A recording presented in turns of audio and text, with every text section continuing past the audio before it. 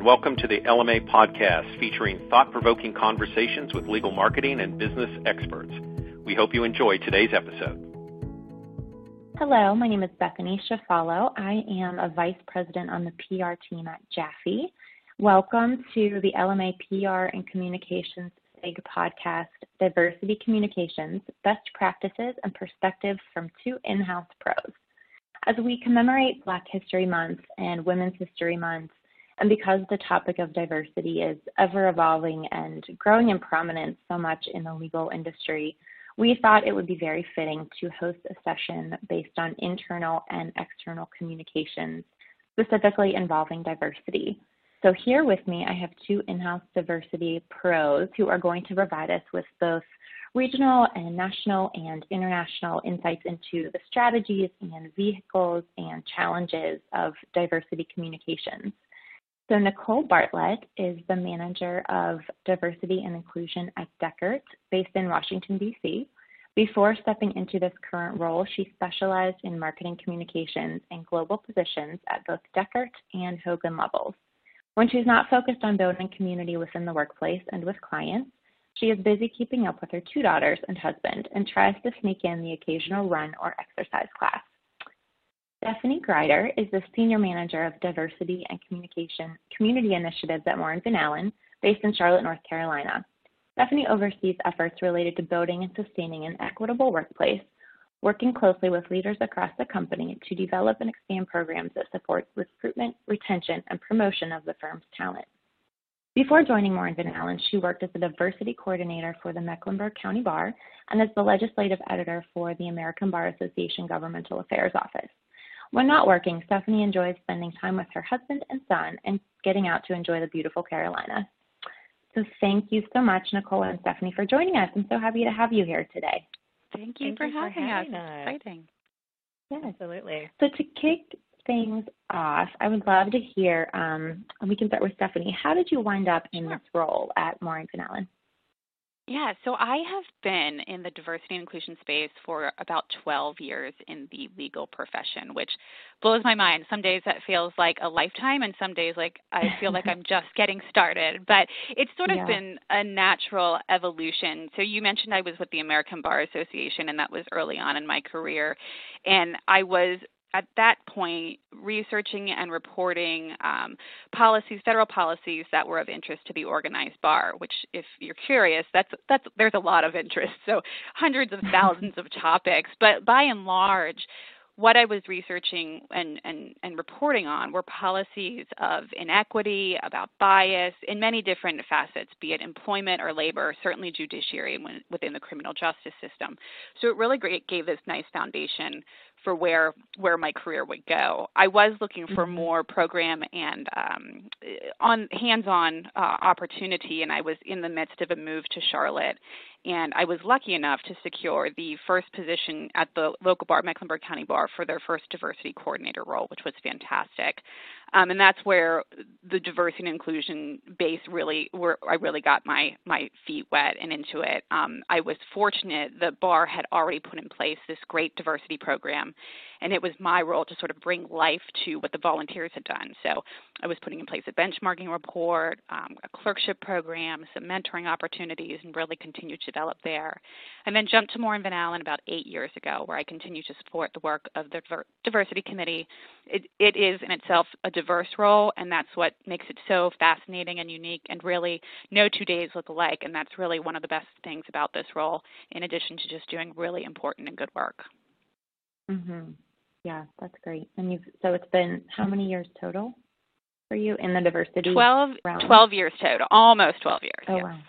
Okay, that's awesome. Thank you for sharing. Nicole, how about you? Yeah, of course. So I'm coming from this at the opposite end of the spectrum. I've been in my current role for less than a year in the diversity space. So it was a bit of a happenstance how I came to my role. So I'd been a marketing communications professional for 20 years, mostly in the legal industry, and was looking for a change to shake things up, but I wasn't sure if it would be a change in industry or something different. I'd been at Deckert for about 7 years at that point, and a colleague of mine on the D&I team just happened to mention that they were creating a new position because their team was small, but they just needed more help. And I thought, wow, that would be really cool because I love the firm, I love the people, but I really wanted something a little bit different. So it was just a really nice way to kind of segue over to the D&I space. And there's just so many synergies between marketing communications and D&I, and because of my strong understanding of the firm's culture and the value that diversity brought to Deckard's brand, both internally and externally, it was just, it was an easy fit. And I had done so much work already with the recruiting teams and the D&I teams in relation to marketing, so it wasn't like learning a whole new team or people or goals or anything like that. So it's been a really nice transition, and it's been a lot of fun. Yeah, that's great. So, Nicole, what is your approach to internal and external communications involving diversity? So as a global firm, we're always trying to be inclusive and sensitive to a very wide variety of cultures and needs and people. So we try to utilize multiple channels to share news because we know everybody is super busy and it's easy to miss emails, although we do still send emails. Our internal comms team puts out a weekly newsletter on Fridays, which is really well read. And so I think we often will wait for the newsletter to highlight different diversity-related news like awards and lawyer recognitions and upcoming events. So that's the first place we'll often start. We also use lock screens to raise awareness. So like now we're running one for Black History Month. Sometimes it's a bit of a history lesson. This year actually marks the 150th anniversary of voting rights for African Americans and the 100th anniversary of the 19th Amendment, securing women's right to vote. So that's what this week's lock screen is actually about. It just launched last night.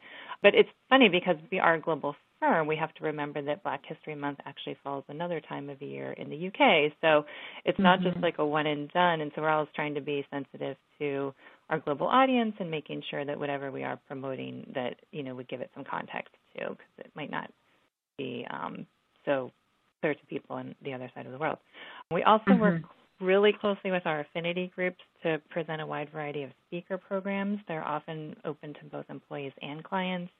So later this month, we're hosting Kevin Richardson from the Exonerated Five, also known as the Central Park Five for Black History Month. Oh, wow. And then we're going to be hosting Patty Kay and Claire Shipman, authors of The Confidence Code, for International Women's Day. So these events are usually held in one of our larger offices like New York or D.C. or London, and then we'll telecast the event to our other offices so as many people as possible can participate. And then we'll also record them and make them available on replay on our intranet, so for people in different time zones, they can still access information and learn about it too. And then lastly, I wanted to mention we have an annual internal awards program where anyone can nominate a Deckard lawyer or business service professional. We call it our Diversity Champions Award. And there's a lot of internal comms that go along with the program, from emails from the firm chair encouraging people to nominate their colleagues, to posters, to an internal website. It launched for the first time last year, and we had more than 100 nominations, which was fantastic. And then we picked 5 winners out of those, which was really cool, and then we announced it at our annual all-hands event, and then each honoree gets a $10,000 bonus. So it's pretty exciting. There's lots of different things we're doing to try to get through the clutter because it's just so busy, and try to keep it interesting. Sounds like you guys are doing some amazing things, definitely. Stephanie, how about you? How would you describe your approach to internal and external communications with diversity? Yeah, I would say that internally and externally, our approach is largely succinct with a few caveats. Internally, we are focused on awareness and engagement. We are a regional firm, so most of our employees are located here in Charlotte. We do have a Charleston office as well, but we're still very spread out. So, we're putting out communications through different mediums to make sure folks know how they can jump in, how they can get involved, and what work we are doing through the committee. It can get so lost in everyone's busy days that trying to cut through the clutter, as was said, is our priority of trying to get to the top of folks' minds and keep diversity in the framework of all of our employees. From an external perspective, it's also awareness, but it's also largely driven by, I would say, legal departments over the past couple of years, in that they're looking for what are you doing, but what progress has been made. So we do try to make that information as easy to digest when folks are visiting our website or our social media platforms. It doesn't have to be grand scale stats or projects, but People definitely want to know, everyone's investing in diversity and inclusion. What have you done that's actually making a change? And sometimes it can be really hard to figure out what company cultures are doing in that respect. So we do try to make it a little bit easier for our external audiences to understand what the change is that we're making and how we're investing. Yeah, that's great. So how are you both responding to clients when they are coming to you and asking really tough diversity questions? I mean, I just think the awareness of this is so prominent and just continuing to grow. So, I know that clients are coming to firms with those tough questions. Stephanie, kind of piggybacking on what you said, do you have any specific measures or kind of talking points in place, or what does that look like for you? We definitely have a framework in place that we start with, but every client, of course, is different, has different focus areas, and we try to be as prepared to have that information ready to go. We do use the ABA Model Diversity Survey. It's a great framework as a starting point from a demographic standpoint to just quickly pull that out and say, this is our base, what is the client requesting, how can we modify to meet their needs? But by and large, the survey process and the benchmarking process is so important, not only from the client side, but from our side. It helps us also measure against ourselves. So it's tremendously important, and it's changing. It continues to change the game. And I, in fact, really delight that legal departments are taking a more progressive stand and getting a little bit more rooted in their questions and getting down to the nitty-gritty, because it only makes all of us stronger in sort of how we respond and what we're doing and where we take our programming. Yeah, absolutely. Nicole, how about you? How are you responding to our approach is very similar. We start with key points and messages, and then we're always tweaking it based on the request and what we want to emphasize for a particular client or survey. One thing that recently struck me as very interesting was that we also work with our recruiting and lateral recruiting teams, and one of our potential lateral partner candidates was comparing some data points that the recruiting team had shared with them to, I think it was like an AmLaw diversity scorecard, and questioning why certain things didn't match up. It turns out they were both accurate, but they were just covering different time periods. But I was just really struck by how closely a candidate really dove into the information and was checking everything we sent to her. I mean, I just thought that was fantastic that there's so much attention paid to it. So it was a good reminder for all of us. We're always trying to be accurate, but, people actually are looking at it. So check everything before it goes out the door. That's right. Yeah. So on kind of a related note, as far as the external audiences here, Nicole, how do you handle media inquiries that pertain to diversity initiatives or numbers? So we have a really robust media team, both in the U.S. and in Europe. So we usually defer any inquiries to them, but we will work really closely with the media team on preparing talking points or pulling together data, depending on what the inquiry is. So I would say we defer to them, but we definitely work closely with them on shaping the message. Okay. Stephanie, how about on your end? Yeah, it's very similar. If we do get a media request, we're quick to pull in our third-party public relations vendor, who's fantastic. And, they're so good. At this point, we would always put an attorney to respond if it's a request for a quote or for an article. And our external team is so great about prepping them if they're not familiar with journalists and kind of doing a mock interview, and we really rely heavily on our external public relations team to get them set and making them feel comfortable for that scenario, and being the liaison between the media outlet and us, and making sure that we are getting our message out there as accurately as possible. Yeah. So, Stephanie, how would you say your diversity communications have evolved over the past several years? And then related to that, what would you like to change or improve in the years to come? I think that we've done a pretty steady and static job of doing the annual report, which has been our go-to for several years, and it's a great summary and it's a great product to have on the shelf, but you're somewhat limited that you only have so much time before that information becomes old and a little bit irrelevant. That social media, like so many industries, has just changed the game for us in terms of diversity and inclusion. We can be more fluid and more flexible. We can respond to trends a little bit easier. We're still getting used to the space from a diversity and inclusion standpoint, but it's certainly one that we're leveraging more and more. It also allows us to tell the story a little bit better. So much of what we're doing is connecting with one another in the diversity and inclusion space. And I do feel like social media allows us to do that a little bit more frequently too. So again, we're trying to maximize it as much as possible. In the coming years, I'd love for us to leverage video a little bit more. That's not a space that we're entirely comfortable with as a firm overall.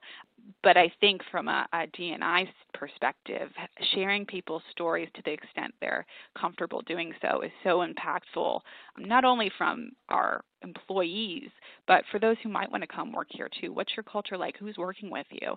I think a sort of a video enabling that aspect could be really interesting. Yeah, that's a great point. Nicole, how about you? So I would say, again, just very similar. We actually are working on a D&I video right now that we're hoping to launch in the next month or so.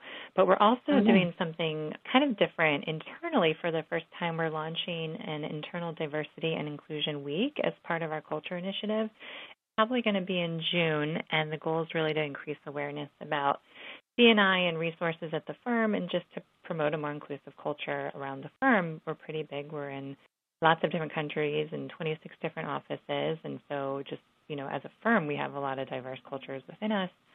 So we have a lot of fun activities planned. For example, in each local office, we're going to bring in food carts or a local cuisine and have people try different foods that they might not be accustomed to eating for lunch every day. Another day, we're going to have like a Jeopardy-style quiz with teams competing around the globe to answer D&I questions.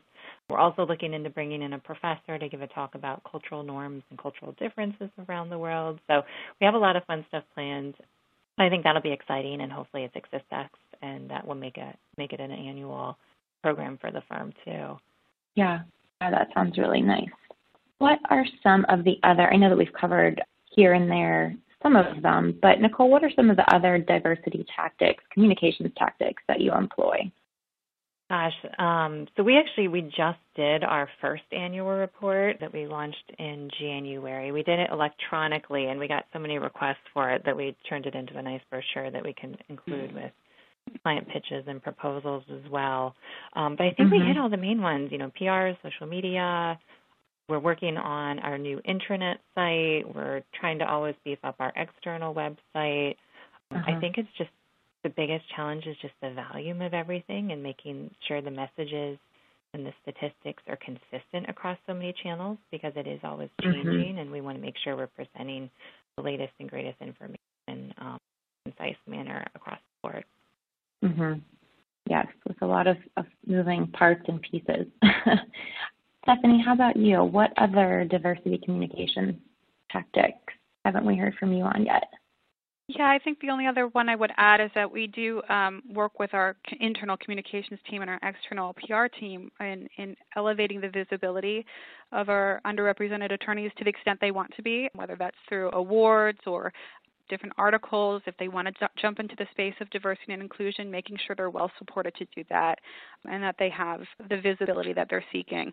But with all things, we want to make sure we do that in a very sensitive manner, and we only do that if the individual is comfortable doing so. We're never going to put someone up just for an award, just for the visibility's purpose. We want to make sure we're doing right by our attorneys and leveraging their practice that makes sense for them in a space that makes sense for them and who they are authentically. Yeah, sure. So switching gears a little bit, Stephanie, what are some of the challenges that you have faced in diversity communications, whether internal or external? Yeah, I think one of the biggest challenges that we have is that diversity and inclusion requires a lot of good work. And when you see progress, it might be small and you want to celebrate it, but you do have to be cautious that, when you're communicating to, be it a new hire or a client, that if you had a great year in your demographics, or maybe you've launched a new program, that you're continuing to express that you are evolving, and this is a part of a journey, that you haven't reached a destination. And I think sometimes we can get into we're touting all of these great diversity and inclusion investments, which we should be doing, but there's a misconception that, if an organization is touting all these good things and they might have a misstep, are they really doing right by what they've committed to, or their mission in this work? So it's always sort of, again, leading with that authenticity of, we're trying our best, here's where we made progress, here's where we need to focus on in the next coming years, and being as transparent as we can be about what we're working on. We don't have it figured out, but we're doing our best, and here's what we're doing to get there. So I find that to be one of the biggest challenges in our communications. And as I spoke to just a second ago, if we're talking about an individual attorney, regardless of their background, making sure we're doing it in an authentic manner and telling their story in a way they want it represented. So, Nicole, what efforts are you most proud of to date and why? So I'll share 2 examples with you. For the first time this past July, Deckert became Mansfield Plus certified. Mansfield measures whether lawyers have affirmatively considered a candidate pool of at least 30% diverse lawyers, and that could be women, lawyers of color, lawyers with disabilities, veterans, LGBTQ status, and whether we consider them for partner promotions, senior lateral hiring, appointments to firm leadership positions, for example, on policy committee or office managing partner type roles. It's an initiative that was launched by the Diversity Lab, which is an incubator focused on D&I issues in the legal industry. It's named for Arabella Mansfield, who is the first woman admitted to the legal profession in the U.S., which I think is pretty cool. But our participation's really helped us to increase formal discussions among firm leadership about broadening the pool of candidates for positions, and I think it's brought some transparency to the process that we use to elect people to certain positions. And it's also just been nice to demonstrate to clients that we don't just talk the talk, but we walk the walk, and we're highlighting our involvement in Mansfield in pitches and proposals and our recruiting materials. We also got a bit of a PR boost from it when it was announced.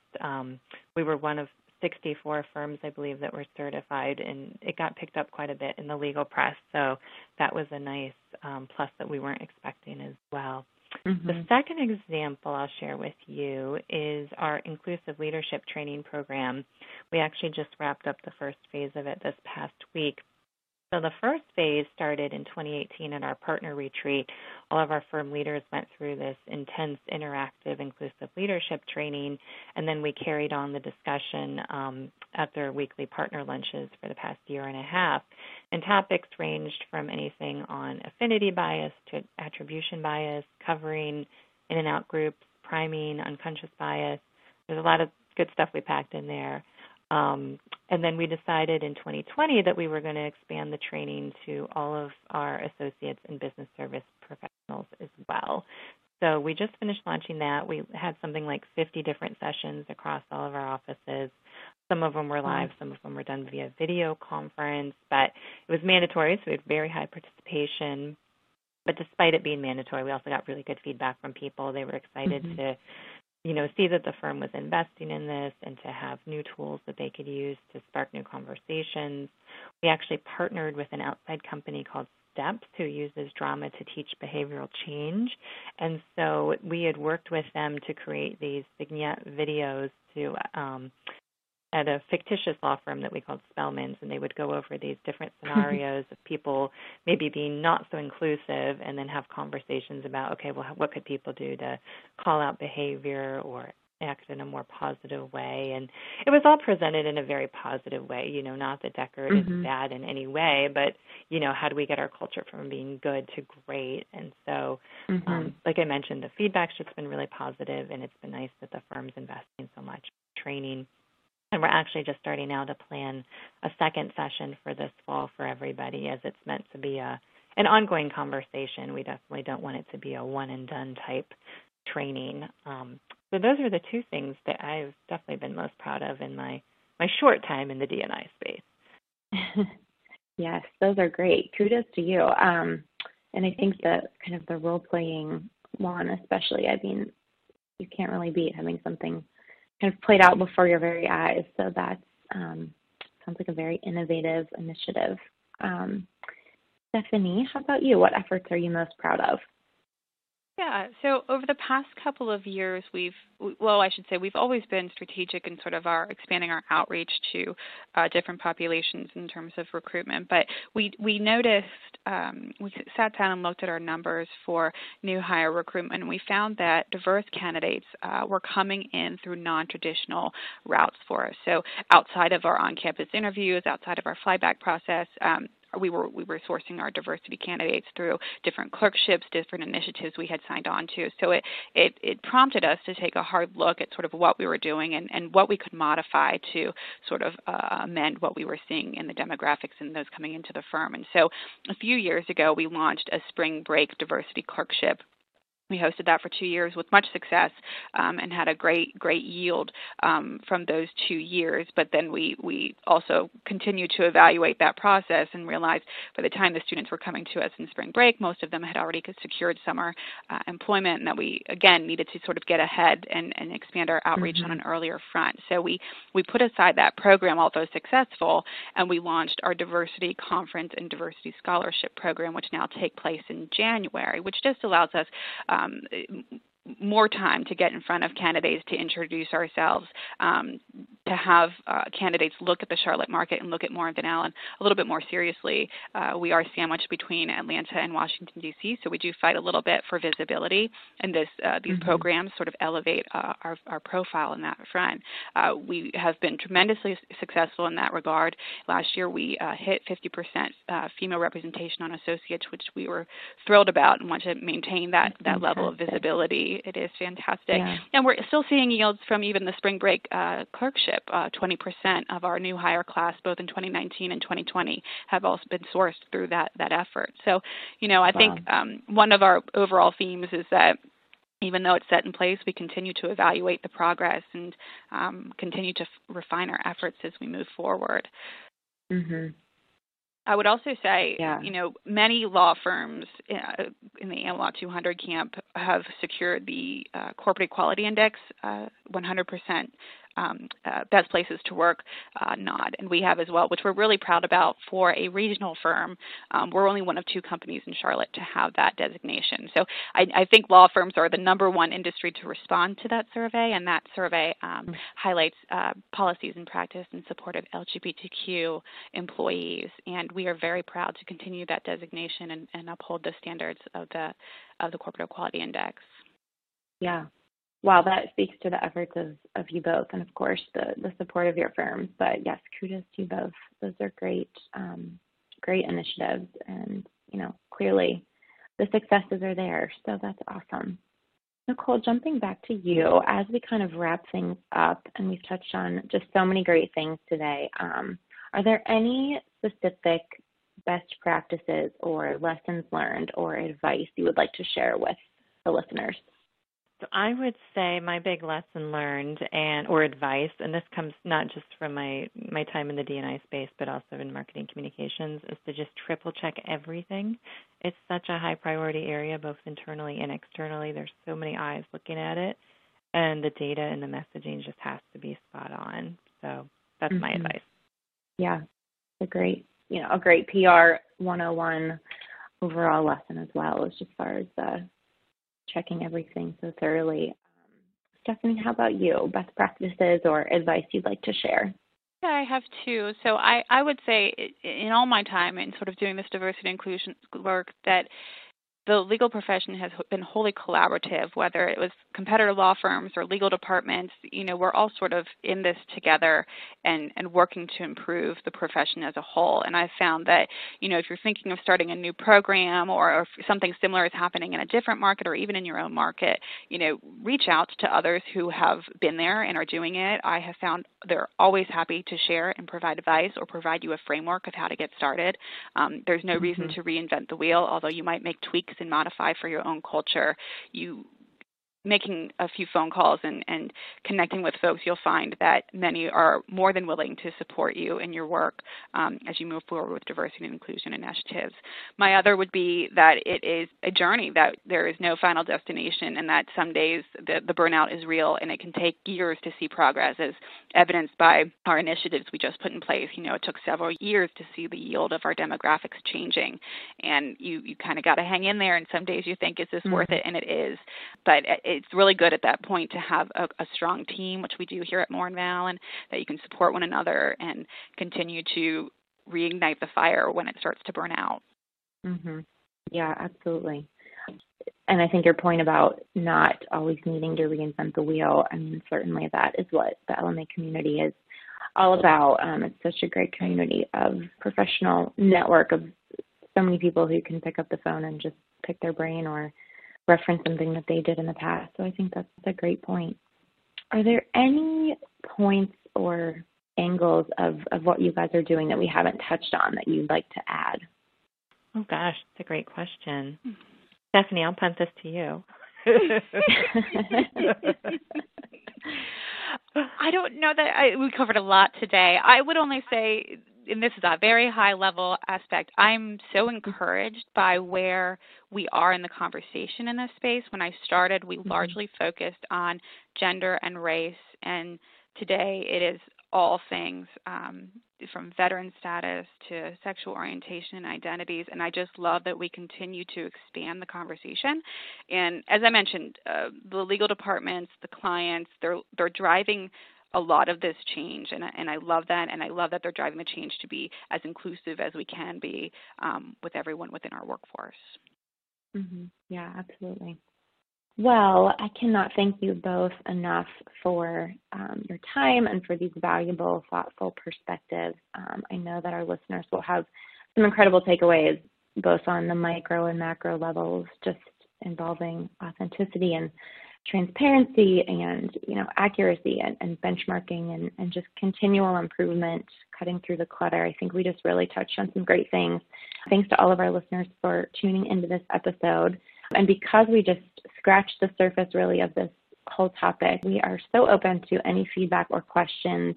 Feel free to reach out to myself or to Stephanie or to Nicole using the information that is provided on your screen. And we would love to jump back in this conversation with you. So again, thank you, Stephanie and Nicole, and look forward to all of your feedback. Thanks. Thank you. It's been a pleasure. Thank you. That concludes another installment of the LMA podcast. To discover all that LMA has to offer, visit legalmarketing.org. For links to content featured in this episode, please check out the show notes. If you like the podcast and want to help others find us, we hope you'll take the time to subscribe to it and rate us on iTunes. Thank you and have a great day.